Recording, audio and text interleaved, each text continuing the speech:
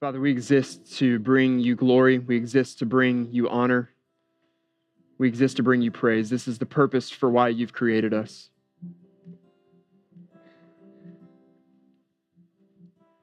Father, in giving you praise and bringing you glory and bringing you honor, we find our greatest joy. So, Father, this morning as we turn the pages of your word, we open to see your plan and your purpose and your mission for your church. God, don't allow us to see this as anything less than an act of worship before a holy God. Help us to know that our worship is not just the songs that we sing, Father, but to live our lives according to your word as living sacrifices that are holy and acceptable to you as our act of worship, Lord. Take every corner of our lives, take every corner of our hearts, conform them to your image and to your will. So, Father, we now use your word to shape us and mold us and to transform us, to make us more like your Son, Jesus Christ, to empower us with boldness by the power of your Holy Spirit, to take your gospel to the ends of the earth. So, Holy Spirit, have your way in this place. We submit ourselves to your word. I ask all these things in the mighty name of Jesus Christ. And everyone said, amen. Amen. You can go ahead and have a seat. As you find your seats this morning, I'll invite you to turn with me in your Bibles to Matthew chapter 28, where we'll be again together this morning. If you're our guest, what we've been doing as a church family the last couple of weeks is walking through what is known to us in Scripture as the Great Commission. These are Christ's purpose. This is his plan, his instructions to his disciples, extending to the church into today, our responsibility, the mission that we're called to fulfill in our world and in our lives. And as we've broken down the Great Commission from Matthew 28 over the last couple of weeks, we've spent a good bit of time talking about how our mission as a local church needs to be the same as Christ's mission for his global church, and that mission is to preach the gospel and make disciples. But more specifically, we've said that we exist to glorify God first and foremost by being disciples who make disciples of all nations. And the emphasis on glorifying God is critical because while preaching the gospel and making disciples is the primary mission of the church, it is not, as we're going to see here in just a moment, the ultimate goal of the church. And when it comes to the subject of global missions, probably the most influential book that's been written for my generation is John Piper's Let the Nations Be Glad. And in this introduction of the book, he lays out his case for why the mission of preaching the gospel and making disciples, as critical as the mission is not the primary goal of the church. Here's what he says. Missions is not the ultimate goal of the church. Worship is. Missions exist because worship doesn't. Worship is ultimate, not missions, because God is ultimate, not man. When this age is over and the countless millions of the redeemed fall on their faces before the throne of God, missions will be no more. It is a temporary necessity, but worship abides forever. Missions begins and ends in worship. So the mission is to preach the gospel and make disciples, and it's important that we not get this out of order because there's a logical flow where one comes from the other. For disciples to be made, the gospel first has to be preached, and wrapped up in the preaching of the gospel is that God's greatest passion is for his own name and for his own glory, and that you and I have been created to worship him and bring him glory. Scripture says in the book of Ecclesiastes, Solomon writes in Ecclesiastes 3 that the Lord has put eternity into man's heart. Many of you grew up with the Westminster Shorter Catechism, which asks the question, what is the chief end of man? With the response being to glorify God and enjoy him forever. And this is possible because Psalm 16:11 tells us that in his presence, in God's presence, is the fullness of joy. That there's no more full joy than being in his presence, and that at his right hand are pleasures forevermore. Every human being worships something.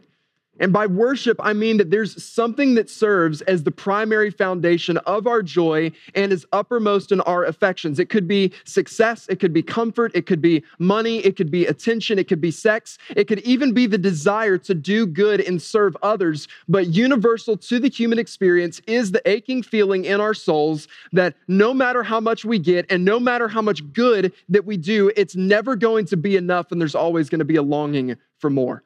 You and I, as temporary beings, have been created with an insatiable longing in our soul that can only be satisfied by the eternal joy that's found in Jesus Christ. So as shorthand, yes, we exist to preach the gospel and make disciples, but more specifically, we exist to glorify God by being disciples who make disciples, as we're going to see today, of all nations. This is an important emphasis for us today, these three words, all nations, because I think as Christians here in the West, sometimes we have the tendency to forget that we're not the only Christians in the world. That there is just a little bit of a Western exceptionalism that tends to come with our culture and with our faith that causes us, I think, to forget that Christianity is actually flourishing in every corner of the world. Today, in spite of intense persecution and opposition, the church in China, the church in Iran, the church in Central Africa is thriving, is growing. The church in China continues to explode in the face of intense government opposition. Even today, pastors are being arrested. The public places of worship are being destroyed or having their door closed. And Gordon Conwell Theological Seminary recently released their report on the status of global Christianity, and it's just becoming clearer and clearer very, very quickly that the global center of Christianity is rapidly shifting from the north in North America and Europe into the global south, where the church in Africa, the church in Asia, the church in South America is absolutely exploding. Globally right now, the spread of Christianity is only slightly outpacing the total population growth by less than 1%, but is still, even as Christianity continues to grow, not the fastest growing current world religion. That goes to Islam, to Sikhs, to Hindus. These are all growing faith groups as well. But interestingly enough, as our world is becoming, it's abundantly clear through statistics, increasingly religious, atheism is actually in decline. In spite of the rapid global population increase over the last 50 years, there's fewer self-avowed atheists in the world today than there were in 1970. Roughly 138 million people in our world today identify as atheists, and at the pace that's going, that's expected to drop below 130 million by the year 2050. And I just think it goes to show us that in spite of every modern scientific advance, in spite of every philosophical argument, globally it's becoming clear that it's all insufficient to satisfy the eternal longings of our souls. And it doesn't answer the question of why we're here, and globally humanity is still looking for more. And so there's some things to be encouraged by. There's some things to be encouraged by as we understand that there does seem to be an increasing openness to some sort of religious belief globally. That globally Christianity is growing. It's even thriving in many places where there are difficult circumstances that make it very difficult for Christians to faithfully follow Jesus. But in spite of the growth that is seen, the world population today stands at 7.7 billion. And today, only 2.5 of those 7.7 billion identify as followers of Christ. So church, I want this just to rest on you for a little bit this morning. This means as we sit here today, the reality for over 5 billion people in our world is that if they were to die today, they would perish for eternity apart from Christ. It needs to sit heavy on us for just a moment. And out of that 5 billion, nearly half, 2.2 billion, are classified as unreached with little to no access to the gospel. It's the world that we live in today. The central truth I want us to focus on this morning from the Great Commission here in Matthew chapter 28 is that the local church is a global mission. The local church is a global mission. What you and I are part of this morning is bigger than what's happening in the Beaufort YMCA on Sunday morning at 9 o'clock and 10:45. All across the world, in every corner of this world, in some of the darkest places of the world, the people of God are coming together to do what we're doing and to engage their community, to engage the world around them with the message of the gospel. You and I are united together as a family across multiple generations, across countries, across ethnicities, across racial barriers, across everything. We're united together by the blood of Jesus Christ, united together by His Holy Spirit as one global redeemed family. The local church is a global mission. Heard David Platt say that every saved person this side of heaven owes the gospel to every lost person this side of hell. And with these staggering numbers about the globally unreached, it's becoming obvious that our mission is just as urgent, if not more urgent now than it's ever been. And our calling is one that extends from both our neighborhoods into the nations. It's not just something we do only here or only there. It's a global mission. So let's read together again from the Word of God. Matthew 28, verses 18 through 20. Again, we're reading this a couple of times together each week as we work through this message series. Our challenge to you is to memorize that, to internalize this, because this is what Christ has given for His church in the first century and the 21st century until He comes again. So Matthew 28, 18 through 20. Jesus came and said to them, his disciples, all authority in heaven and on earth has been given to me. And again, what does he do with that authority? What instructions does he give him? He could have told them anything here, but what does he say? All authority in heaven and on earth has been given to me. Go therefore and make disciples of all nations. Everybody say those words, of all nations. Baptizing them in the name of the Father and of the Son and the Holy Spirit, teaching them to observe all that I have commanded you. And behold, I am with you always to the end of the age. Last week, we focused primarily on those two words, make disciples. And today, we're going to focus on these next three words, of all nations. Now, I promised we were going to look at each component of the Great Commission every single week in depth. And we're really going to put that to the test because we're going to take one of the shortest words in the entire Great Commission and we're going to make an entire point out of it this morning, okay? I want to focus on this word, of. Make disciples of all nations. If our calling is to go to the nations and to make them into disciples, then that at least in some sense implies that they are incomplete until they are made into disciples. So you could flip this in the opposite direction. If Jesus had said, go into the nations and make them into disciples. I think a good local example a number of us could identify with. So when recruits are handed off to the senior drill instructor, what are the instructions that are given there? Take these recruits and do what? Make them Marines, right? And we get it. Marines, y'all think you're better than us. We understand. It's okay. It's cool. You've got something more that the rest of us don't have. That's fine. We're grateful for you. And there's a sense in which this is being implied here. We're to go to the nations and make them into disciples because until they are made into disciples, they are incomplete. Go and make disciples of all nations. But what kind of disciples? Does this mean disciples of Islam, disciples of Hinduism, disciples of Mormonism? No, we're called specifically to make disciples of Jesus Christ because Christ alone is our only path to salvation. So see first this morning from the Great Commission that our mission is exclusive. Our mission is exclusive. Make disciples of Jesus Christ of all nations. The culture we're living in today has a very little tolerance for claims of absolute truth.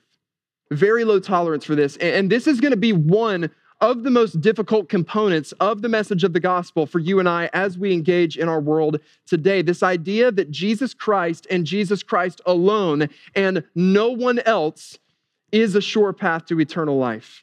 It's increasingly considered radical extremism to even imply that there's one correct answer and that other answers might be wrong. Ravi Zacharias is a great Christian apologist. If you've not checked him out, go to YouTube and just watch some of his stuff today. But I heard him say this in a talk a couple of years ago that I think does a great job summarizing the cultural climate that we live in today. He said, these days, it's not just that the line between right and wrong has been made unclear. Today, Christians are being asked by our culture to erase the lines and move the fences. And if that were not bad enough, we are being asked to join in the celebration cry by those who have thrown off the restraints that the religion had imposed upon them. It's not just that they ask that we accept, but they now demand of us to celebrate it too. This is the world we live in right now. But church, you and I have got to understand, since the first century, since Christ ascended into heaven, you and I have not been given the freedom to edit the gospel. You and I have not been given the freedom to start teaching Jesus as one of many ways to heaven or as not the only way to heaven. Because Jesus doesn't present himself this way. This is maybe the most famous statement that Jesus ever makes about himself in John 14:6. And in this statement, he makes it abundantly clear there's one way to salvation and it's through me. He says in John 14:6, I'm the way, I am the truth, I am the life. No one comes to the Father except through me. He presses this more even in John chapter 3, verse 18. We know John 3:16 and verses 17 and 18 unfortunately get a little bit ignored because Jesus said this too. He says, whoever believes in him is not condemned. He says, whoever believes in me is not condemned, but whoever does not believe is condemned already because he has not believed in the name of the only Son of God. Church, these are not the words of some angry, backwoods, fundamentalist, fire-breathing preacher. These are the words of Christ himself, that he is the only way, he is the only truth, he himself is the life, that those who believe in him will not be condemned, but those who don't believe are already condemned because they've not believed in his name. And we have to understand our world is going to see this as hateful. Our world is going to see this as narrow-minded. Our world is going to see this as dangerous, but it does not change the fact that Christ himself has described himself as being the single, exclusive, one and only path to salvation. Christianity makes truth claims that contradict every other religious system. So how could we possibly have multiple contradictory systems all claiming to be true? That the very nature of truth necessitates some form of disagreement, because by implying that something is true, we are also implying that other things are false. And it's difficult because of the cultural climate we live in today, but we have to understand this is how Christ has presented himself. So as Jesus is calling us to make disciples of the nations, he's saying, go to those who follow other religious systems, who worship other gods, and tell them to worship me and follow me. Go to those who do not believe, who are living in unbelief, and tell them to believe in me. Christian, understand this morning, with as much love and grace as I know to muster up, but on the authority of God's word and on the authority of the words spoken by Jesus Christ, if you profess to be a follower of Christ, and yet you do as many modern Christians are doing, many pastors, even some pastors in this very community are doing today, teaching that Christ is one of many paths to salvation. If this is what you believe about Jesus, you are not saved, because you have not believed in Jesus Christ in the way that he's presented himself. He is our one and only hope of salvation. He is not one way among many. He is the only way. Why is this important for us? Why is this important for us? Because when we forget this, when we forget that Christ alone is our hope for salvation, that Christ alone is our hope to be free of condemnation, we lose our urgency as a church. We lose the urgency as followers of Jesus. And listen, that this is what I fear has happened a little bit in our culture today. Many of us grew up in churches where, pastors would get up and they would talk about hell with the same joy and enthusiasm that they would talk about a trip to Disney World, right? And many of us grew up in these contexts, and it was used as a tool for fear and for manipulation and to browbeat people. And listen, we should call that out, rightly so. We should correct that. But I fear that this is what's happened, is that we've been so afraid of being labeled that, or we've been so afraid of people thinking negatively of us for that we just don't talk about it at all. Jesus talked about this subject of hell more than any other person in all of Scripture. This is urgent. The Church of Jesus Christ, there's no other organization on the planet that's sharing the news that we have. This is what's been entrusted to us, to call people to follow Jesus Christ, because he alone can save. So our mission is exclusive. And second, let's see from this passage that our mission is extensive. Make disciples of all nations. How many nations? All of them.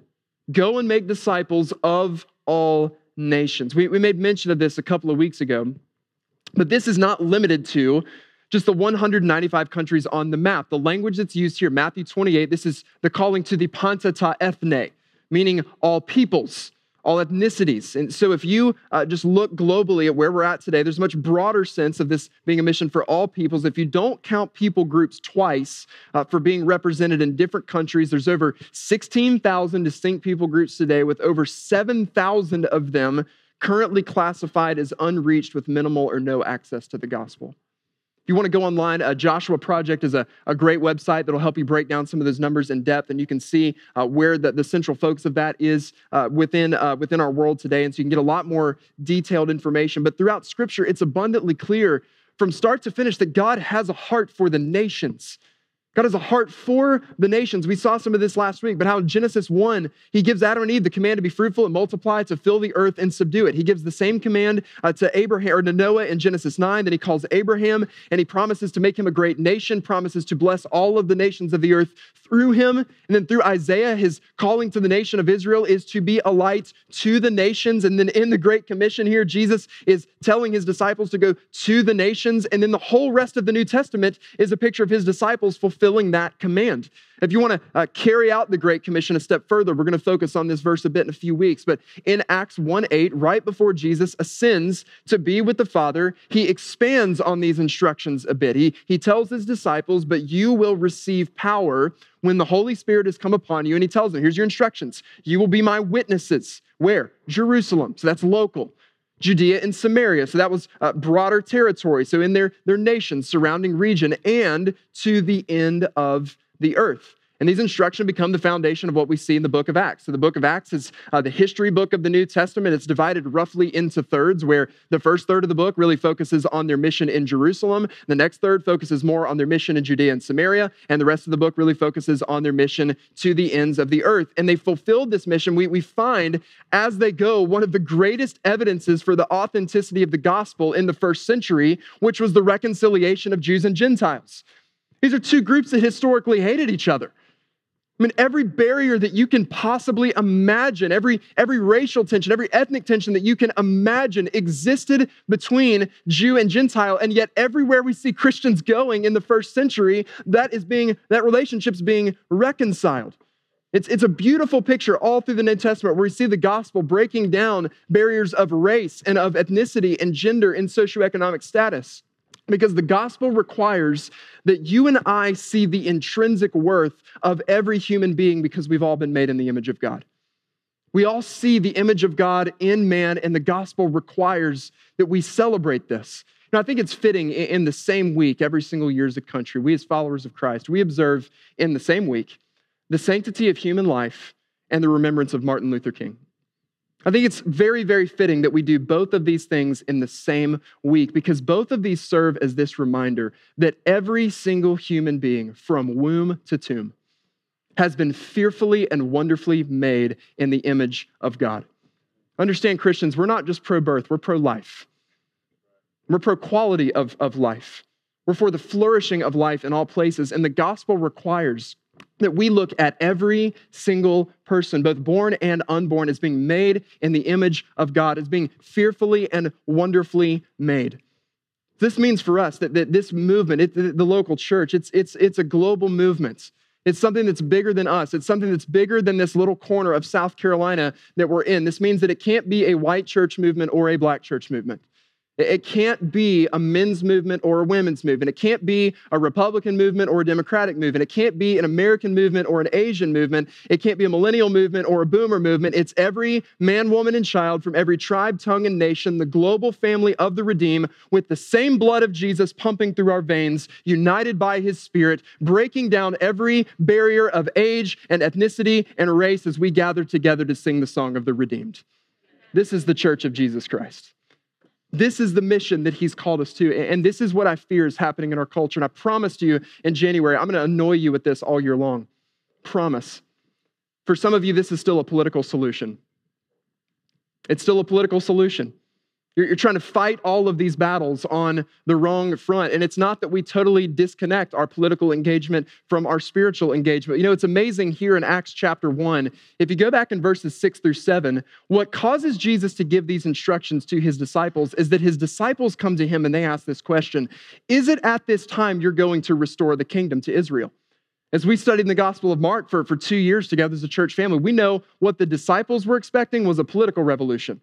What the disciples were expecting was a military conquest where they were overthrow Rome and then Israel would be restored to global prominence. And how does Jesus respond to that? He tells them in verse 7, he says, it's not for you to know the timing of those things. It's not for you to be worried about. This is what you need to be worried about: being filled with the power of my Spirit and taking the message of the gospel to Jerusalem and to Judea and to Samaria and to the ends of the earth. This is your primary mission. And listen, I just worry that way too many of you are worshiping right now at the wrong altar. And listen, I'm on Facebook too. All right, I see these things too, and it blows my mind how many professing followers of Christ you won't find one syllable about Jesus. But man, an opportunity to attack your political opponent, you're on it. We're worshiping at the wrong altar. This is the mission that God has given to his church, this mission of advancing the gospel, of making disciples. Again, it's not that it's mutually exclusive from our political engagement, but this is the primary mission of the church. This is the primary mission of the church. Christ alone is the exclusive path to salvation. You need to understand, it does not matter who you get into the White House. They will not save anyone's soul. This is Christ alone. This is the mission of the church, and this is where we're called to be engaged. The question you and I have to ask ourselves this morning as God calls us into this mission is not, are we sent, but will we go? Because we've been sent. We've been given our instructions here in Matthew 28. So what does it look like for you to go?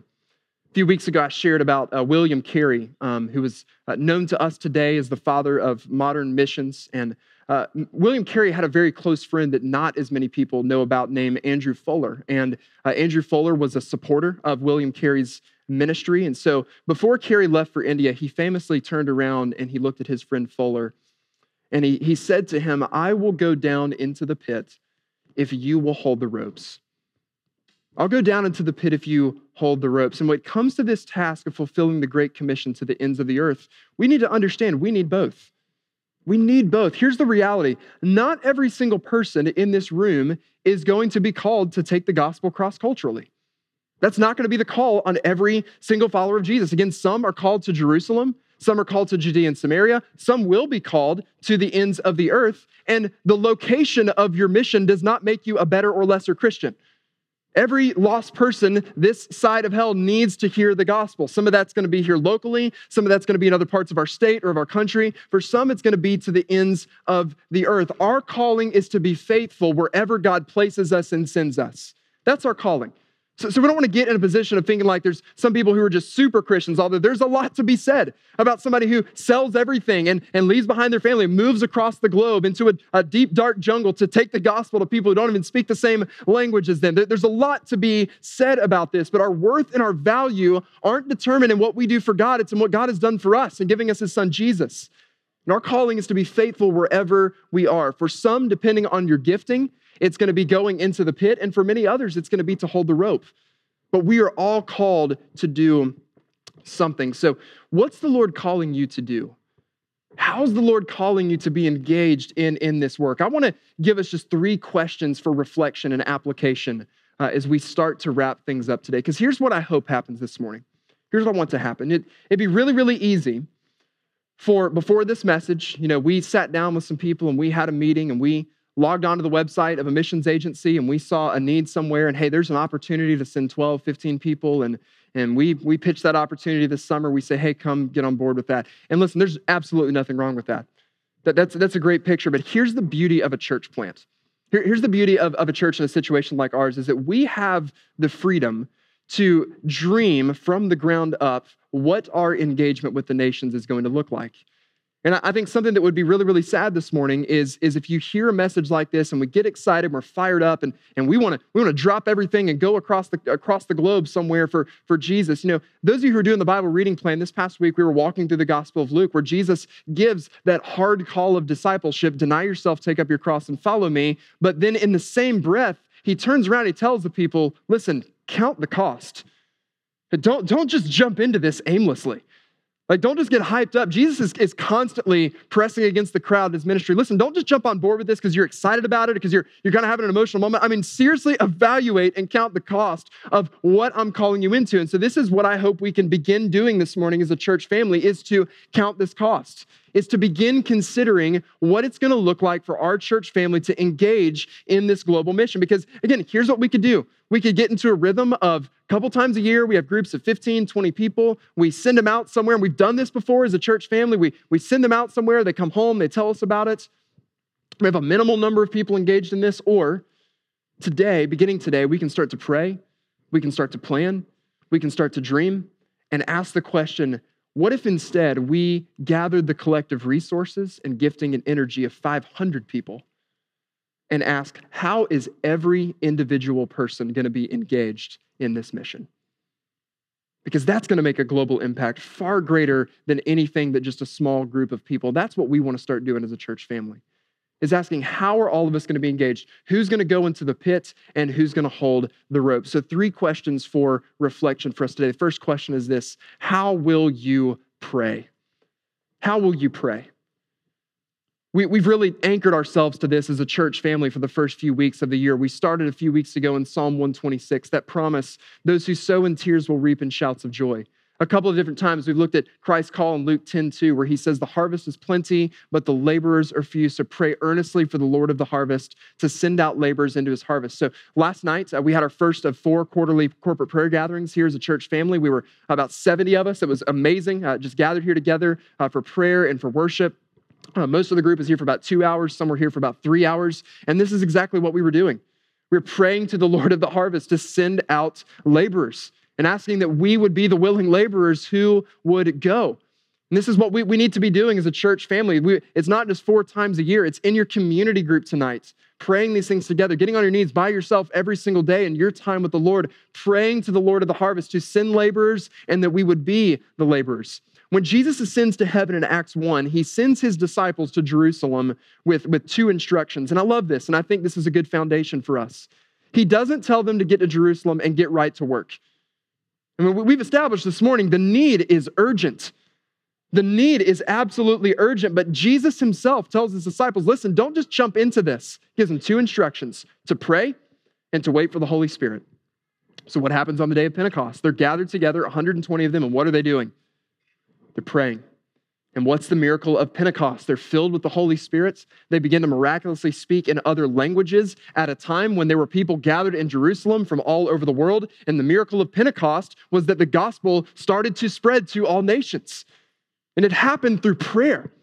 It was born in prayer. It wasn't just something they worked up or dreamed up on their own. They followed the instructions of Jesus. And so you can do this individually in your time with the Lord. We do this in community groups, group leaders. I hope you just make that a priority to pray these things at the beginning of group time each week as you're having your prayer time. We're going to do this corporately as a church family. We do this together every single Sunday. But even more specifically, again, I want to highlight just one resource for you today. As I mentioned earlier, the Joshua Project. Go today, download their app, go to their website. You can daily get an update on an unreached people group, where they're located in the world, how many of them there are, what their greatest needs are, what is their access to the gospel, do they have a Bible in their language, how can you specifically be praying for them, and let's just see what happens with that. Maybe the Lord births something in your heart for a specific, distinct people group, and we as a church family get to rally around how he's going to lead us out in reaching that group. So how will you pray? Second question, how will you give?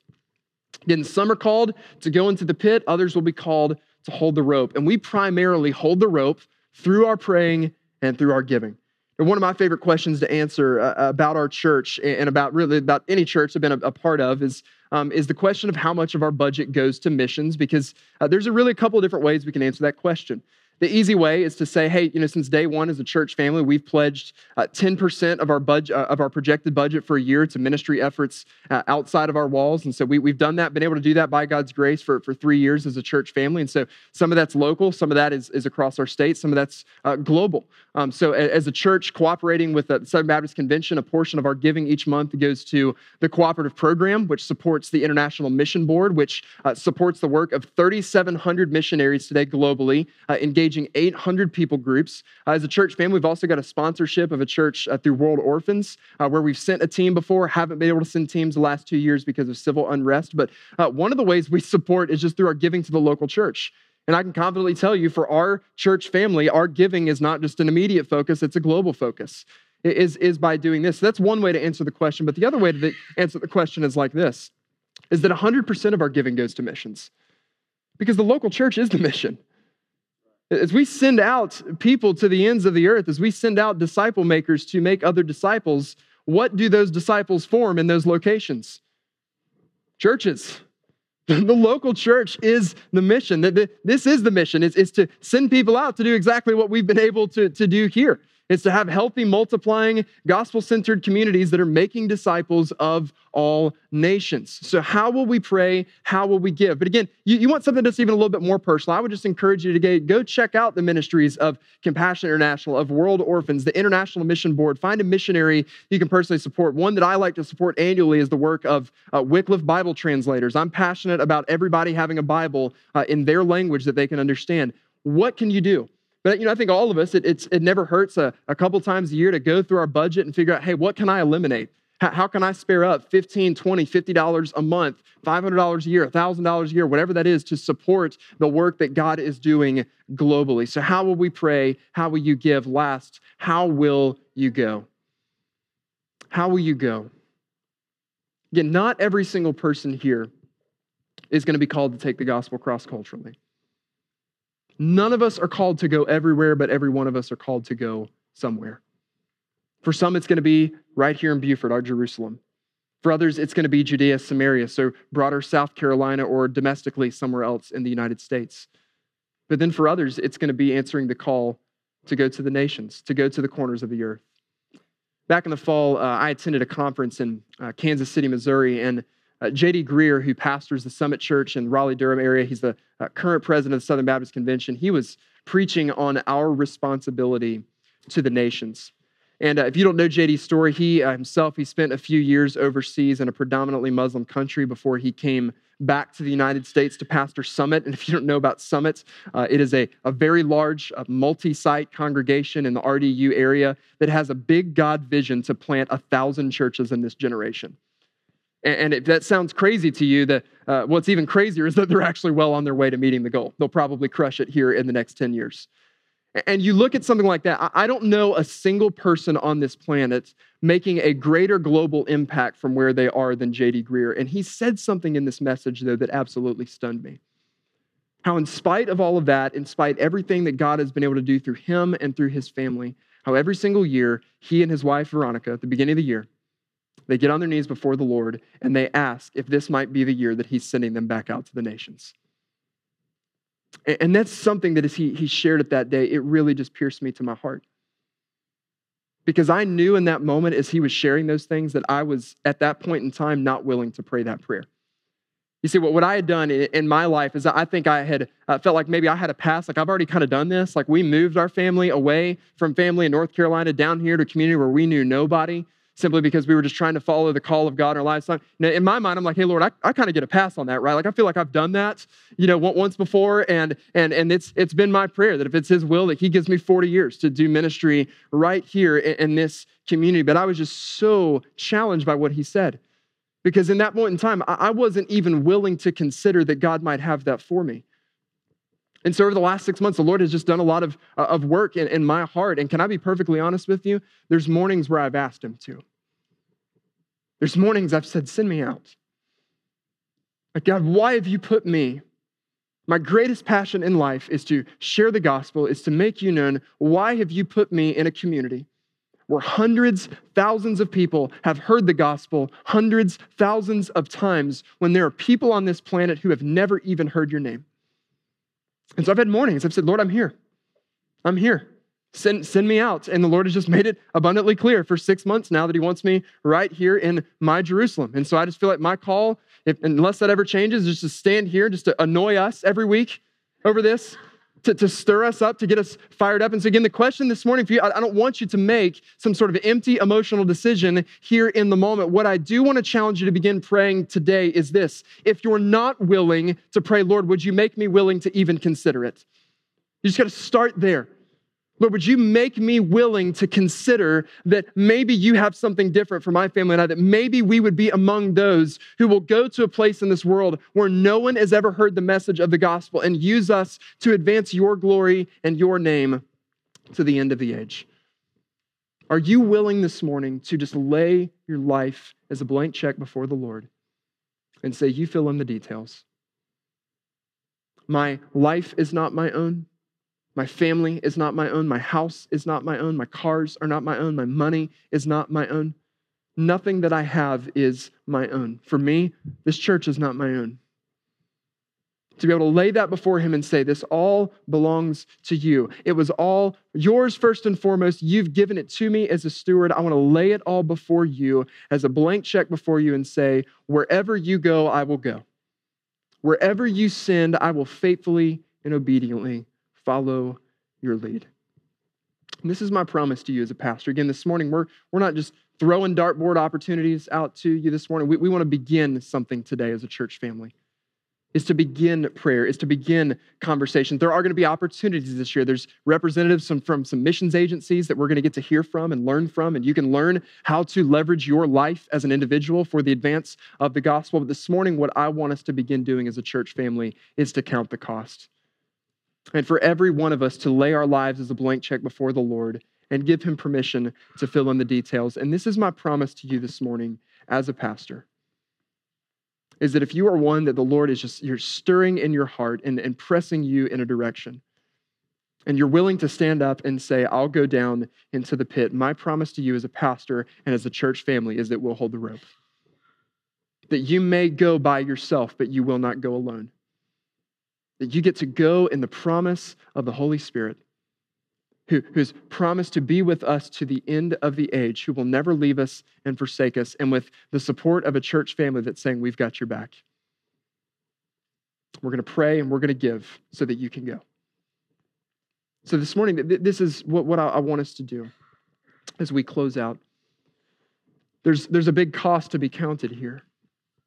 But I believe with all of my heart that there's going to be many within our church family in the years to come who are going to count the cost and determine that it's absolutely worth it.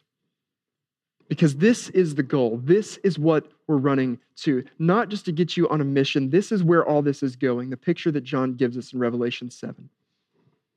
He says, after this I looked and behold a great multitude that no one could number from every nation. From every nation, from all tribes and peoples and languages, standing before the throne and before the Lamb, clothed in white robes with palm branches in their hands, and crying out with a loud voice, salvation belongs to our God who sits on the throne and to the Lamb. Church, the day is coming when the mission is going to be over. The day's coming when the mission is going to be over, but even though the mission is going to come to an end, our worship will have just begun. We'll just be getting started. So until then, here's what we're going to do. We will cause his name to be remembered in all generations. That's the mission. That's the mission, but it's temporary. What's the goal? Say it with me. So that the nations will praise him forever and ever. So Father, that's our prayer. That we would today be faithful to be on the temporary mission that you've given us, keeping our eyes on the eternal goal of seeing every tribe, tongue, and nation gathered around your throne, singing to the risen Lamb. God, would you begin in someone's heart this morning, a stirring for all of us, Lord, that we would be willing to lay down every piece of our lives before you and give you permission to fill in all the details and say that you can have it all. God, help us to be a church that is faithfully fulfilling what you've given us to do to the ends of the earth, starting right here in Beaufort.